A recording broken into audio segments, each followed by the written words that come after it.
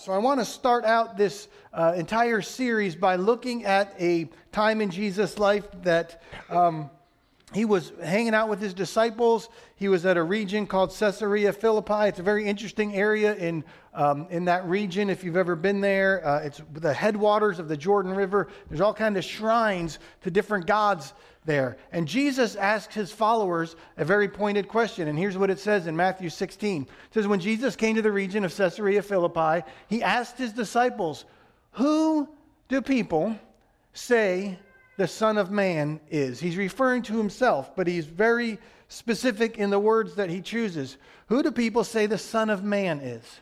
What are they saying about me? And their response was, some people say that you're John the Baptist. Others say Elijah. Still others say you're Jeremiah or one of the other prophets. Then Jesus asked, but what about you? Who do you say I am? Do you notice the subtle shift in the question that Jesus asked? Right? He says, what are people saying about the Son of Man? But then he pauses and he says, who do you say I am? And when he changes the question, as subtle as it may seem, it is huge. It is a loaded question full of implication because Jesus uses the statement, I am. And I am is a sacred, to a Jewish listener, and they were all Jewish, when they hear that, it is the sacred name of God. If you're not familiar with the story, the people of Israel were living in the land of Egypt for 400 years, and they ended up in bondage and slavery to the Egyptians. And God promised, after 400 years, I'm going to send a deliverer, and he's going to bring you out of Egypt and bring you to the land that I promised to your ancestors, to Abraham, to Isaac, and Jacob. And so 400 years pass, and God wants to deliver the people, and he wants to use a man named Moses. And Moses is living out in the country. He's on a hillside. God shows up in a burning bush experience because it's the only way to get Moses's, maybe not the only way, but it's how God chose to get Moses' attention. And they have this conversation. He says, I want you to go. I want you to lead the people. And Moses says to God, okay, I understand what you're asking me. But suppose I go. Suppose I do what you ask me to do, and I go there. And the people of Israel say, what God? What's the name of this God that sent me? Because you got to remember, the people of Israel had lived in Egypt for 400 years. And the Egyptians were polytheists. They had lots of God. Ra, the sun god. They had the Egyptian god of the Nile. They had all kind of gods. And so Moses says, they're going to say, which God? What's the name of this God that sent you to deliver us? And God responds, he says, I am who I am. So if the people ask, who sent you? Tell them, I am has sent me.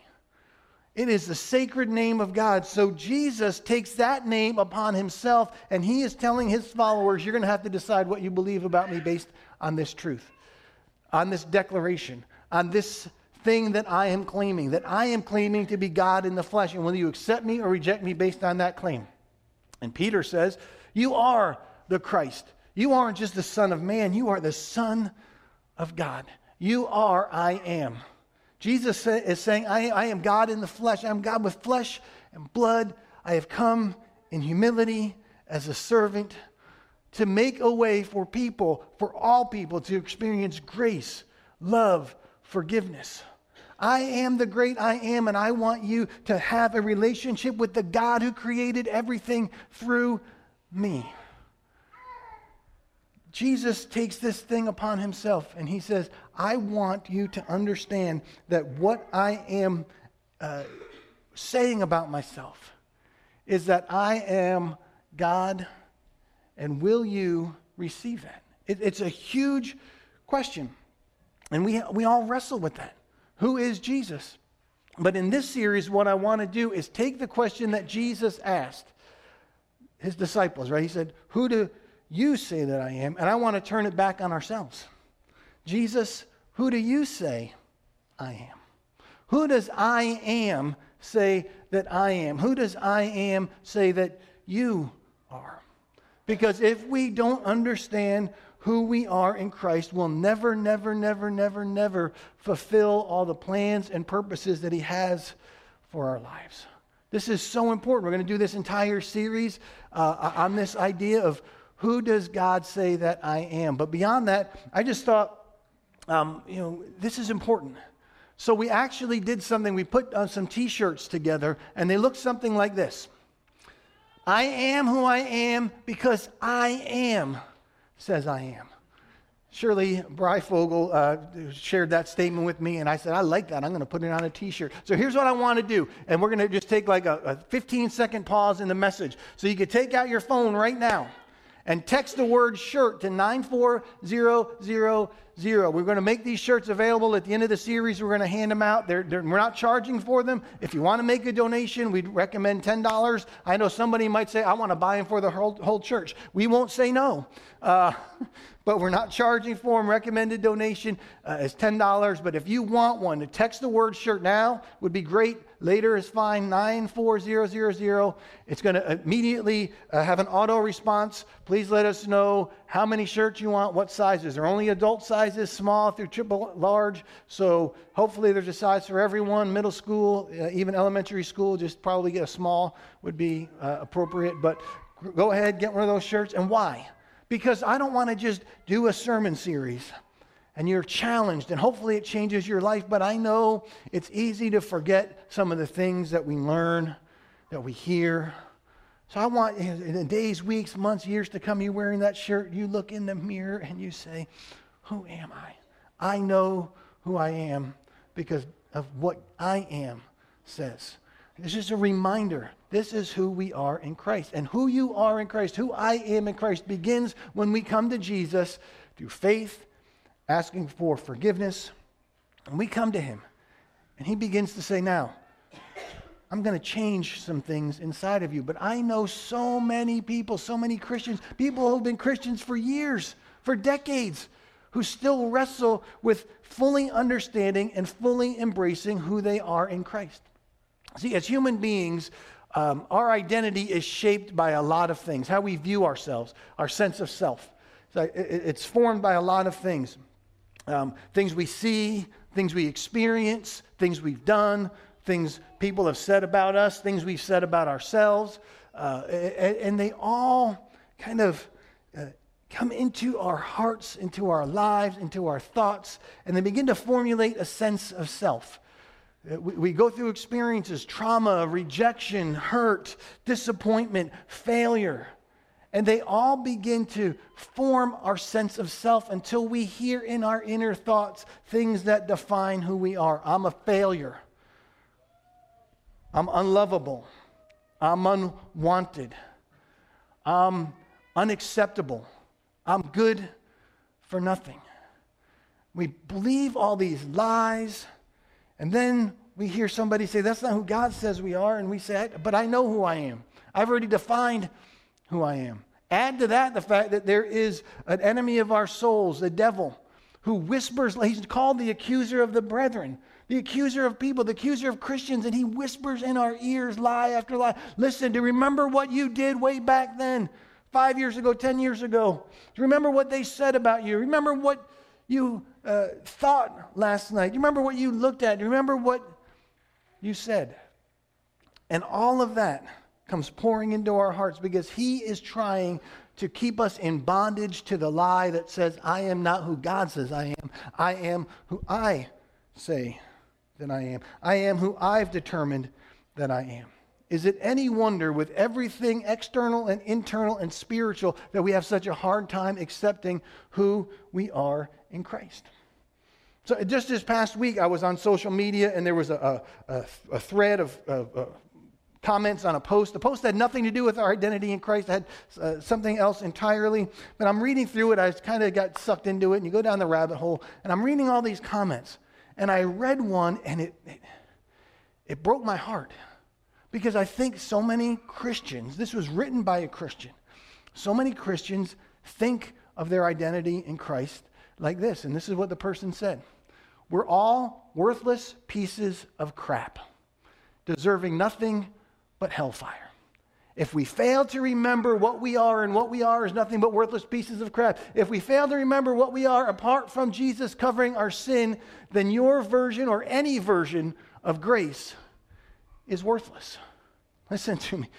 We've all sinned. We all need forgiveness. We all need grace. We all need to turn to Jesus as Lord and Savior and Redeemer. We all need to accept His finished work on the cross. That's all true. But we are not worthless pieces of crap. You are of great. The Bible doesn't teach you're worthless. The Bible teaches you're of great value.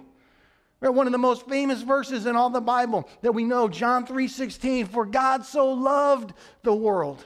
He loves you. You're valuable. He cares about it. He sent His own Son. He sent heaven's best to redeem you and to redeem me and to redeem all of mankind. He didn't say, you're got really no value, but I guess He sent heaven's best because you're so valuable. You're made in His image. You are His image bearer, and you're made to carry inside of you His very Holy Spirit, that you and He would walk together in unity. You're of great value. Psalm 17 says you're the apple of God's eye, that He looks at you. He cherishes you above everything. He cherishes us above everything. We're of great value. We are the object of God's affection. We're not worthless. We're of great value. This is what Jesus says about our value in Matthew 10. 2 sparrows, He said. This is Jesus speaking. 2 sparrows cost only a penny. Not even one of them dies without your heavenly Father knowing it. And then He goes on and says, even the hairs on your head are numbered. So don't be afraid.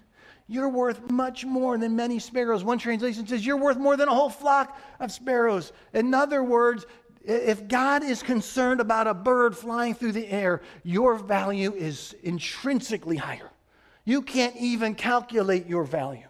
It's not that a sparrow or two is worth a penny and you're worth like 5 pennies. No, He's saying, listen, that is the care and concern that God has over His creation. How much more care and concern does He have over you, that He's even numbered the hairs on your head? You're of great value, and until you understand how God sees you and the value He places on you, you'll never rightly understand the way that He sees you, your identity in Christ. Because you'll say, I'm nothing but a worthless, good for nothing. I'm a sinner. Listen, Jonathan Edwards preached probably the most famous sermon ever preached, at least one of them, and it's called "The Sinners in the Hand of an Angry God." But that's not who you are.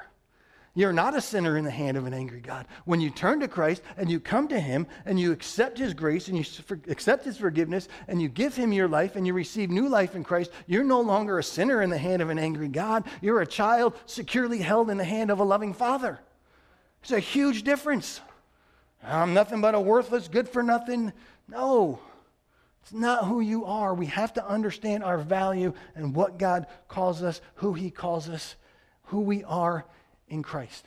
So we come to Christ, and the first thing He does is He says, listen, I know all the things that you've done. God knows everything. He knows all the things you've done, you've thought, you've looked at, you've said, how you've behaved, where you've been, the mistakes, the sin, the way you've hurt people, you've hurt yourself, the way you've lied, cheated, stolen from people. He knows all that. And you come to Him, and He says, you have defined your life by all this stuff. But now you've come to me and accepted grace, love, forgiveness, mercy. And you said, I'm giving you all of that, and I'm receiving new life in Christ. And this is what happens. It says this in 2 Corinthians. If anyone is in Christ, when you come to Christ and give Him your life, you become a new creation. The old has passed away. Behold, the new has come. But I did this. Right, you did that, but you're not that anymore. But I'm of no value. No, you're of great value. But I've messed up. Right, the old is gone. The new has come. That's not who you are anymore.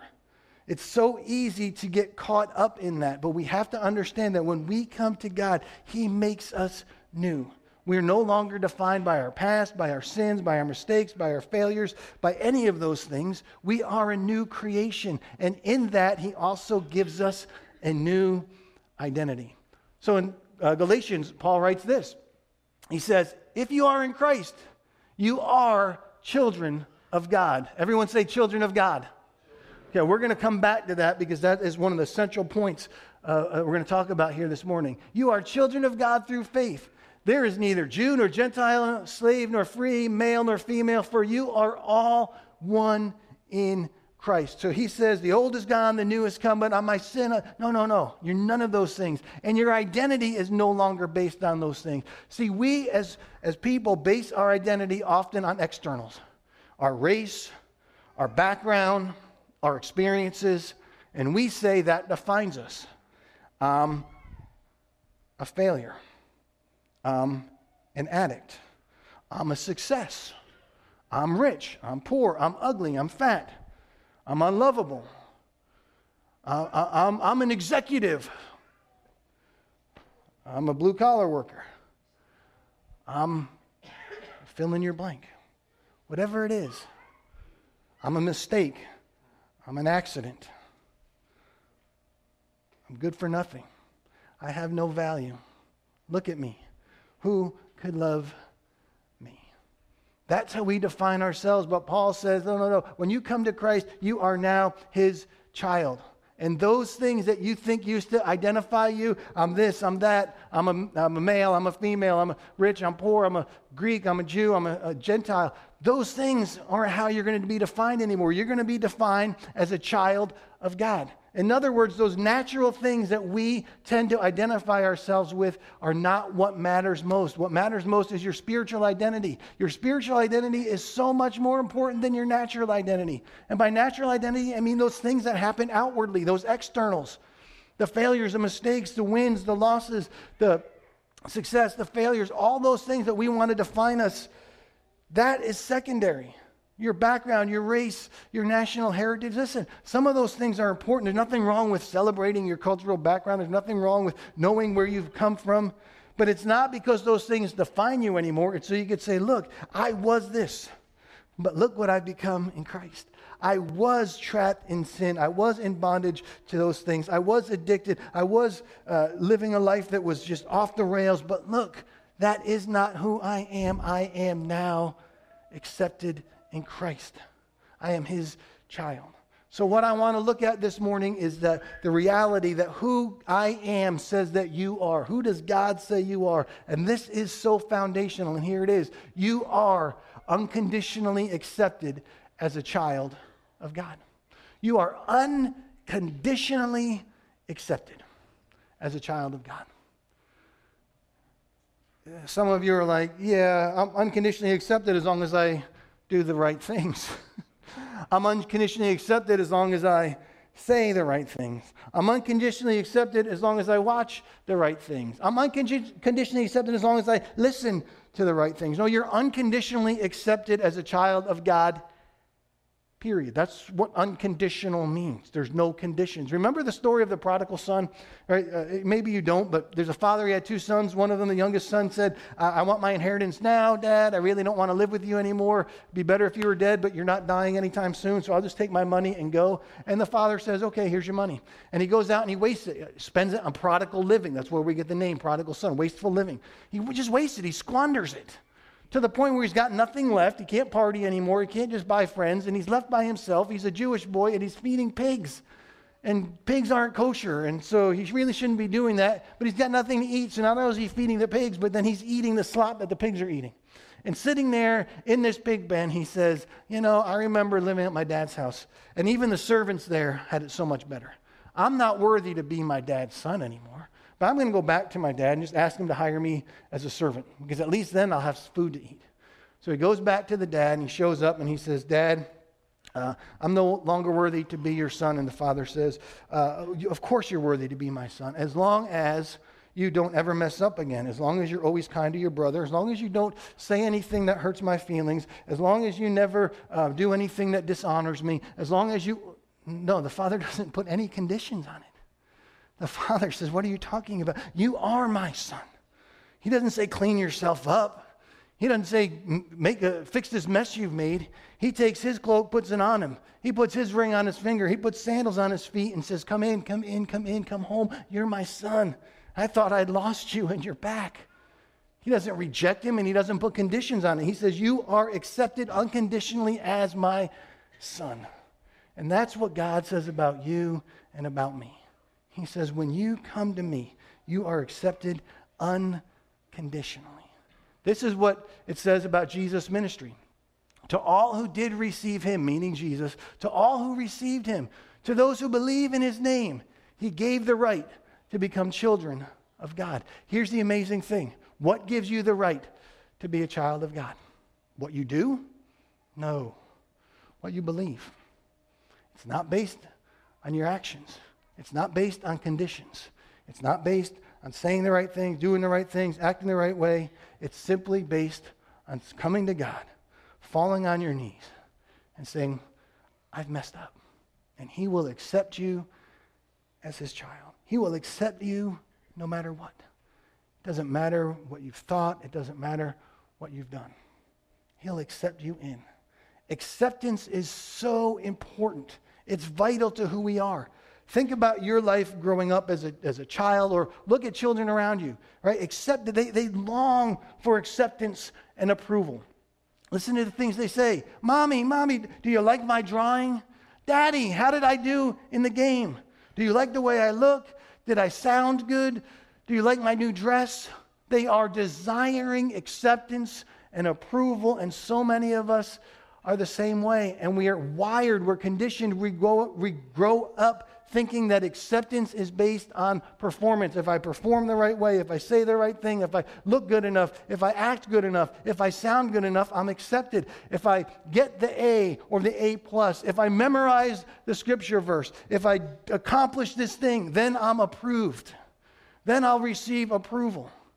So many of us live our lives neurotically trying to earn approval and acceptance. And even if you can, here's the problem.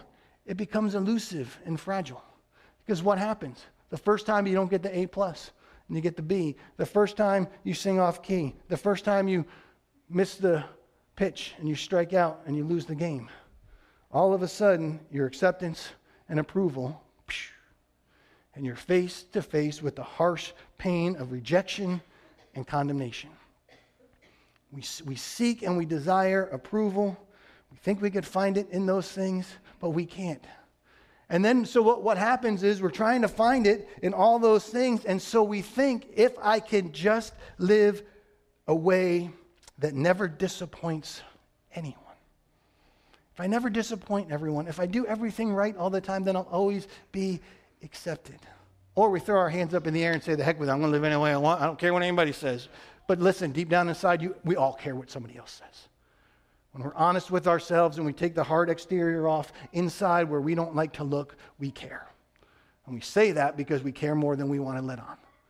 But what happens is we neurotically think, if I can just not disappoint anyone and do everything right, then I'll be accepted. The problem is this: there was this man named Jesus, and he did live perfectly. And yet the Bible tells us he was rejected by everyone. Here's what it says in Isaiah. It says, he was despised and rejected by men, by others, by people, by humanity. He was rejected by everyone. So if we can't earn acceptance and approval outwardly, what are we left with? See, in the natural, your mom and dad can reject you, but in the spiritual, God will always, always, always, always, always accept you. Here's what it says in Psalm 27. It says, though my father and mother forsake me, the Lord will receive me. Though they forsake me, though they desert me, the Lord will accept me in. See, God says, I want you to understand, when you come to me and you accept my grace, you are my child. I'll never forsake you. So here's what Jesus said. He said, all whom my Father entrusts to me will come to me. Anyone who comes to me, I will always accept them. I love this in the Amplified. I will never reject one of them who comes to me.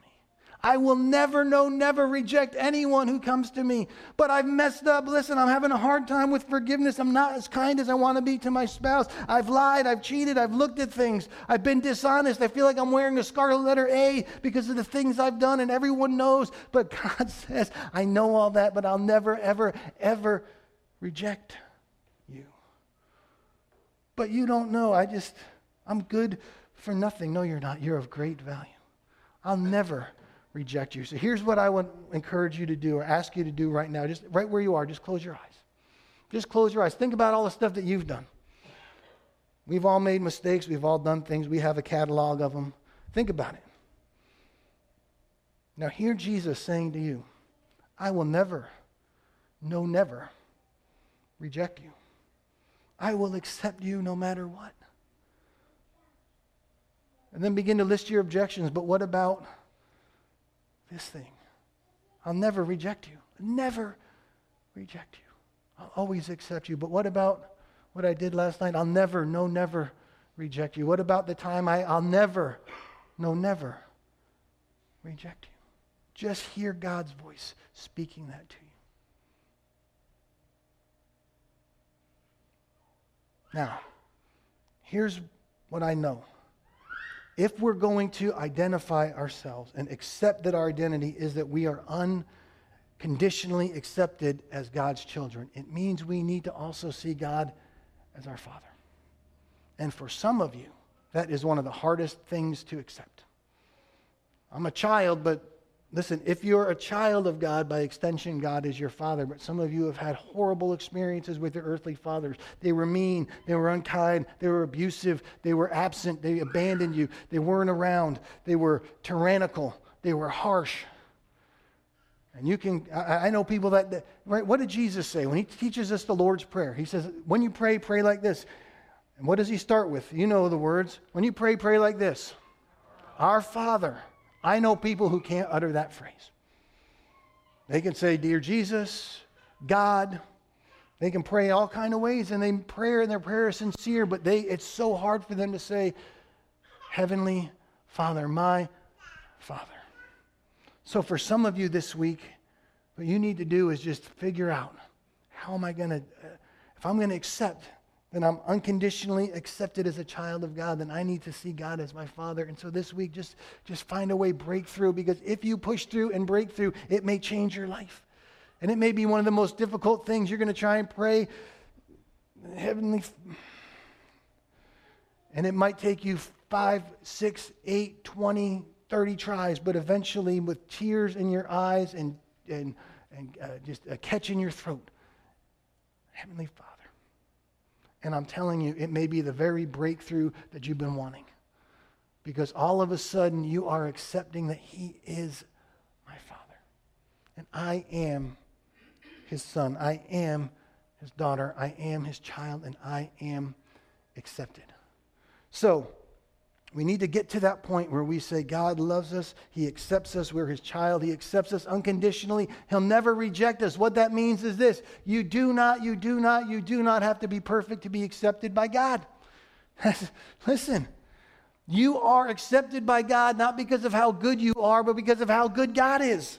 You're accepted by God not because of all the good works that you do, but because of Christ's finished work on the cross. You're accepted by God not because all of the things that you're able to accomplish, but because Jesus has accomplished everything. When He said, it is finished, it was done.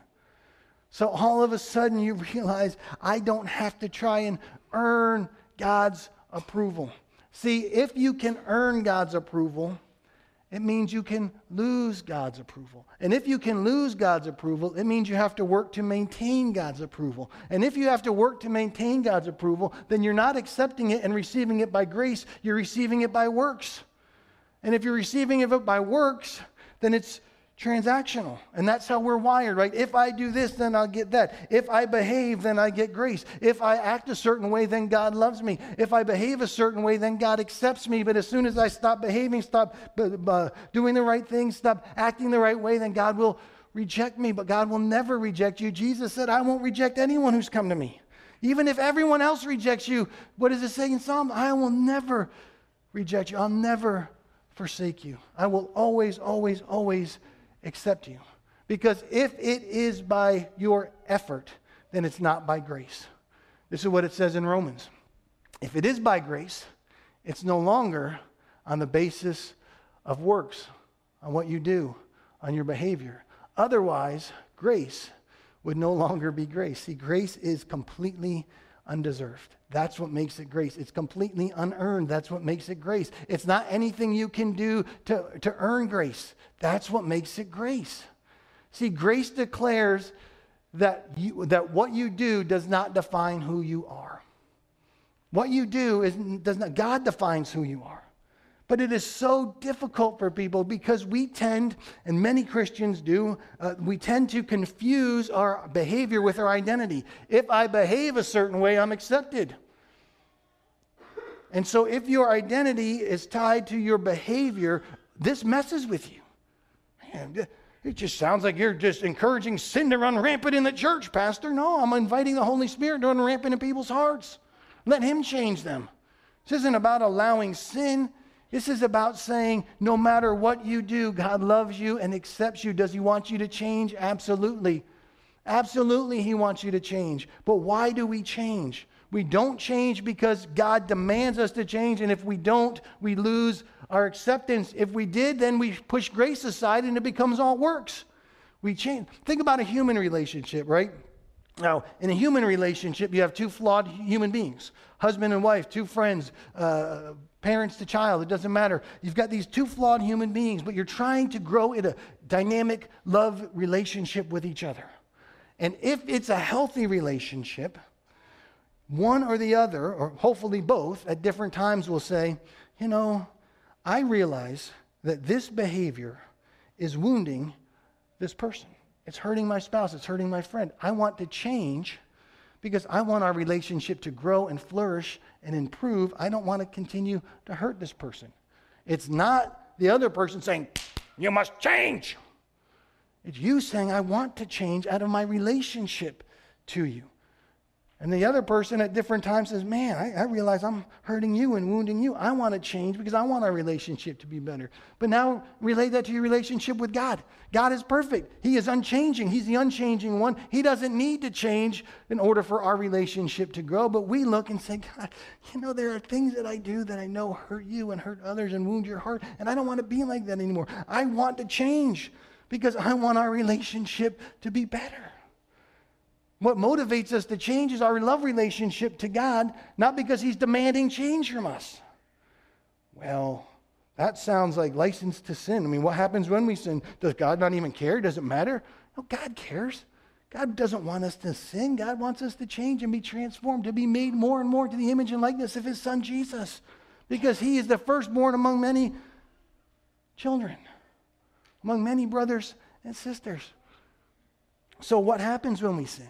It grieves the heart of our Heavenly Father, right? In the natural, right? So you got a parent and a child, and you see your children, and they make a bad choice. It hurts them, it hurts others, it hurts a friend, it hurts their sibling, a cousin, a parent, a teacher, a coach. And what do? It hurts us. We grieve for our children. Oh, I want better for you. When you're making that choice, it's hurting you. It's hurting someone else. It's hurting your relationship. It's hurting your family. It's damaging people. And we want better for our children than the choices that they're making. And it breaks our heart. But what we don't do is say to the 4-year-old, listen, I told you not to do that. That's it. I'm done with you. Gave you a try. 4 years, that's enough. Well, no, I wouldn't do that to my 4-year-old. Yeah, but I know some of you got 14-year-olds. And you're like, yeah, the 14-year-old. You know, you keep talking like that, you can just get out. No, we don't do that. What about the 24-year-old? We don't do that either. We say, I want more for you. I want better for you. When they're 44 or 54, if you're still parents and your kids are 64, you're saying, I want better for you. I want better for you. And it grieves my heart when you make sinful, poor, hurtful decisions. And God is the same way. He's a good Father. He loves us. And when he sees us make hurtful decisions, bad decisions, when sin abounds, grace abounds all the more.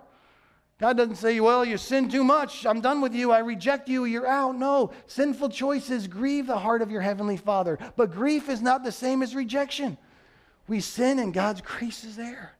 In Romans 5, it says when sin increases, grace increases all the more. In Romans 2, it tells us that, don't you understand? It's the goodness of God, the kindness of God that's meant to lead us to turn away from sin, to repent, to change, to live different.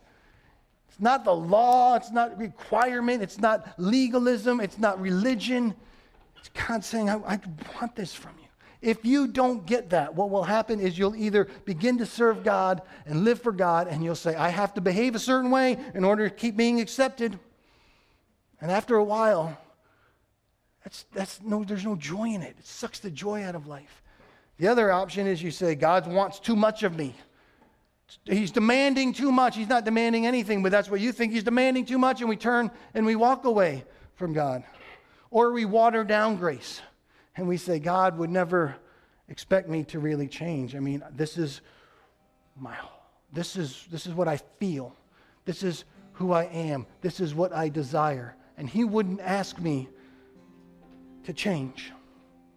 But listen, you're more than what you feel. You're more than your base instinct, and you're more than your desire. You are an unconditionally accepted child of God. He wants the best for you.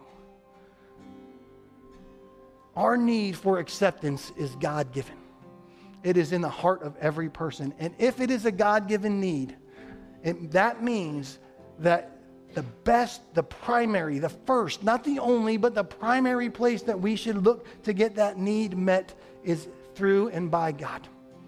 Not by outside influence, not from people, but from God. See, if you're looking for your acceptance from people, what will happen is over time, you'll say, I am so scared of being rejected by this tribe, this clan, this group, this place where I found belonging, these people, this voice, this person. I am so scared of being rejected that I will compromise spiritually in order to avoid rejection.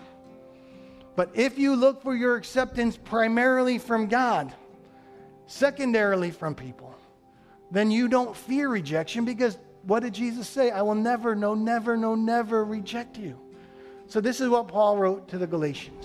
He said, do you think I'm trying to make people accept me? No. I'm wanting God's acceptance. I'm wanting to please God. I'm wanting to live in a way that honors God. Because if I'm trying to please people, I would not be a servant of Christ. If I'm trying to please people, I can't live in a way that honors God. If I'm trying to please people, at some point, I'm going to stop doing the things that please God. I can't have it both ways, Paul says. He says you have to do one or the other. God has to be the primary source of your acceptance. See, I want you to walk away realizing that today and every day you are accepted because Jesus' great love for you. You are accepted because of his grace. You are accepted because of what he's done on the cross. You are accepted and loved not based on what people say, but based on what God says. You are accepted not based on anything that you do, but everything that Christ has done. And you don't have to work and earn and maintain your acceptance. You can rest in that. You are a child secure in the hand of a loving heavenly Father. So here's what I'm going to invite you to do. If you would just stand to your feet. I want to end with us making a declaration. Because for some of you, you need to hear yourself say this. You don't even believe it. But if you'll say it, if you'll hear it, if you'll repeat it over and over and over and let it take root in your heart, out of the overflow of the heart, the mouth speaks. Sometimes you just have to say it and say it and say it. And when the lies of the enemy come in, speak the truth. And over time, that truth will take root in your heart and it will change you. So here's what I want to declare together. That I am unconditionally accepted as a child of God. In just a moment, we're going to declare that. But I want to pray. Heavenly Father, I ask right now, as we prepare to make this statement, to declare this truth, God, I pray that you would prepare our hearts to receive it. God, I thank you that you accept us when we turn to you. We don't have to earn it. We don't have to work for it. We can simply rest in your acceptance, in your love, in your grace. We can know that we are your children because you have done everything and we can do nothing. All we need to do is believe it. All we need to do is believe it. God, we have the right to identify ourselves, to see ourselves, to know that we are your children. God, I pray that this week, this month, this year, God, this truth would be poured into our hearts, to our souls. And God, it would take root deep, deep, deep in the inner person of each one of us here. So now open your eyes, and we're going to say this together on the count of 3. We're going to say it a number of times, and then we're going to go into a time of worship. There's going to be prayer teams up here. And after we make this statement and we start to sing, if you would say, I want prayer. I want to stamp God's truth into my heart that I am accepted. And let someone come up and pray with you. Maybe you don't want prayer. You just want to kneel at the altar. That's fine. But make your way up here. Don't lose this moment, because this moment may change everything. So on the count of 3, we're going to say this together. 1, 2, 3. I am unconditionally accepted as a child of God. Let's say it again. I am unconditionally accepted as a child of God. Again, I am unconditionally accepted as a child of God. I am loved. I am accepted. I am good. God loves you. I can't say it enough. So now let's worship God together and step forward, come forward, and let God stamp His love on your heart.